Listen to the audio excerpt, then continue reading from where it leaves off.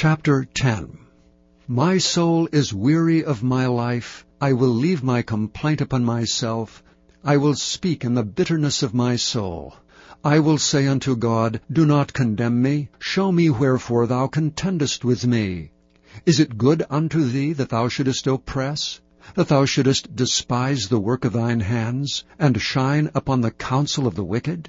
Hast thou eyes of flesh, or seest thou as man seeth? Are thy days as the days of man? Are thy years as man's days, that thou inquirest after mine iniquity, and searchest after my sin?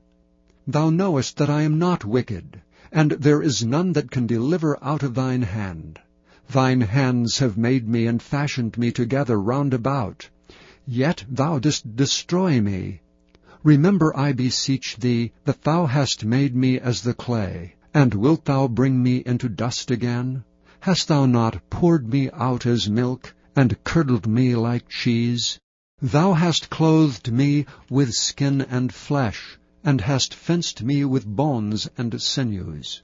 Thou hast granted me life and favor, and thy visitation hath preserved my spirit.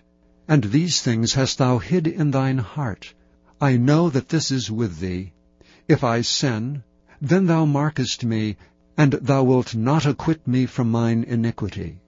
If I be wicked, woe unto me, and if I be righteous, yet will I not lift up my head. I am full of confusion. Therefore see thou mine affliction, for it increaseth. Thou huntest me as a fierce lion, and again thou showest thyself marvelous upon me.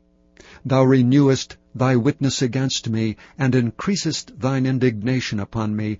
Changes and war are against me. Wherefore then hast thou brought me forth out of the womb? O that I had given up the ghost, and no eye had seen me! I should have been as though I had not been. I should have been carried from the womb to the grave. Are not my days few? Cease then, and let me alone, that I may take comfort a little, before I go whence I shall not return, even to the land of darkness and the shadow of death. A land of darkness, as darkness itself, and the shadow of death without any order, and where the light is as darkness.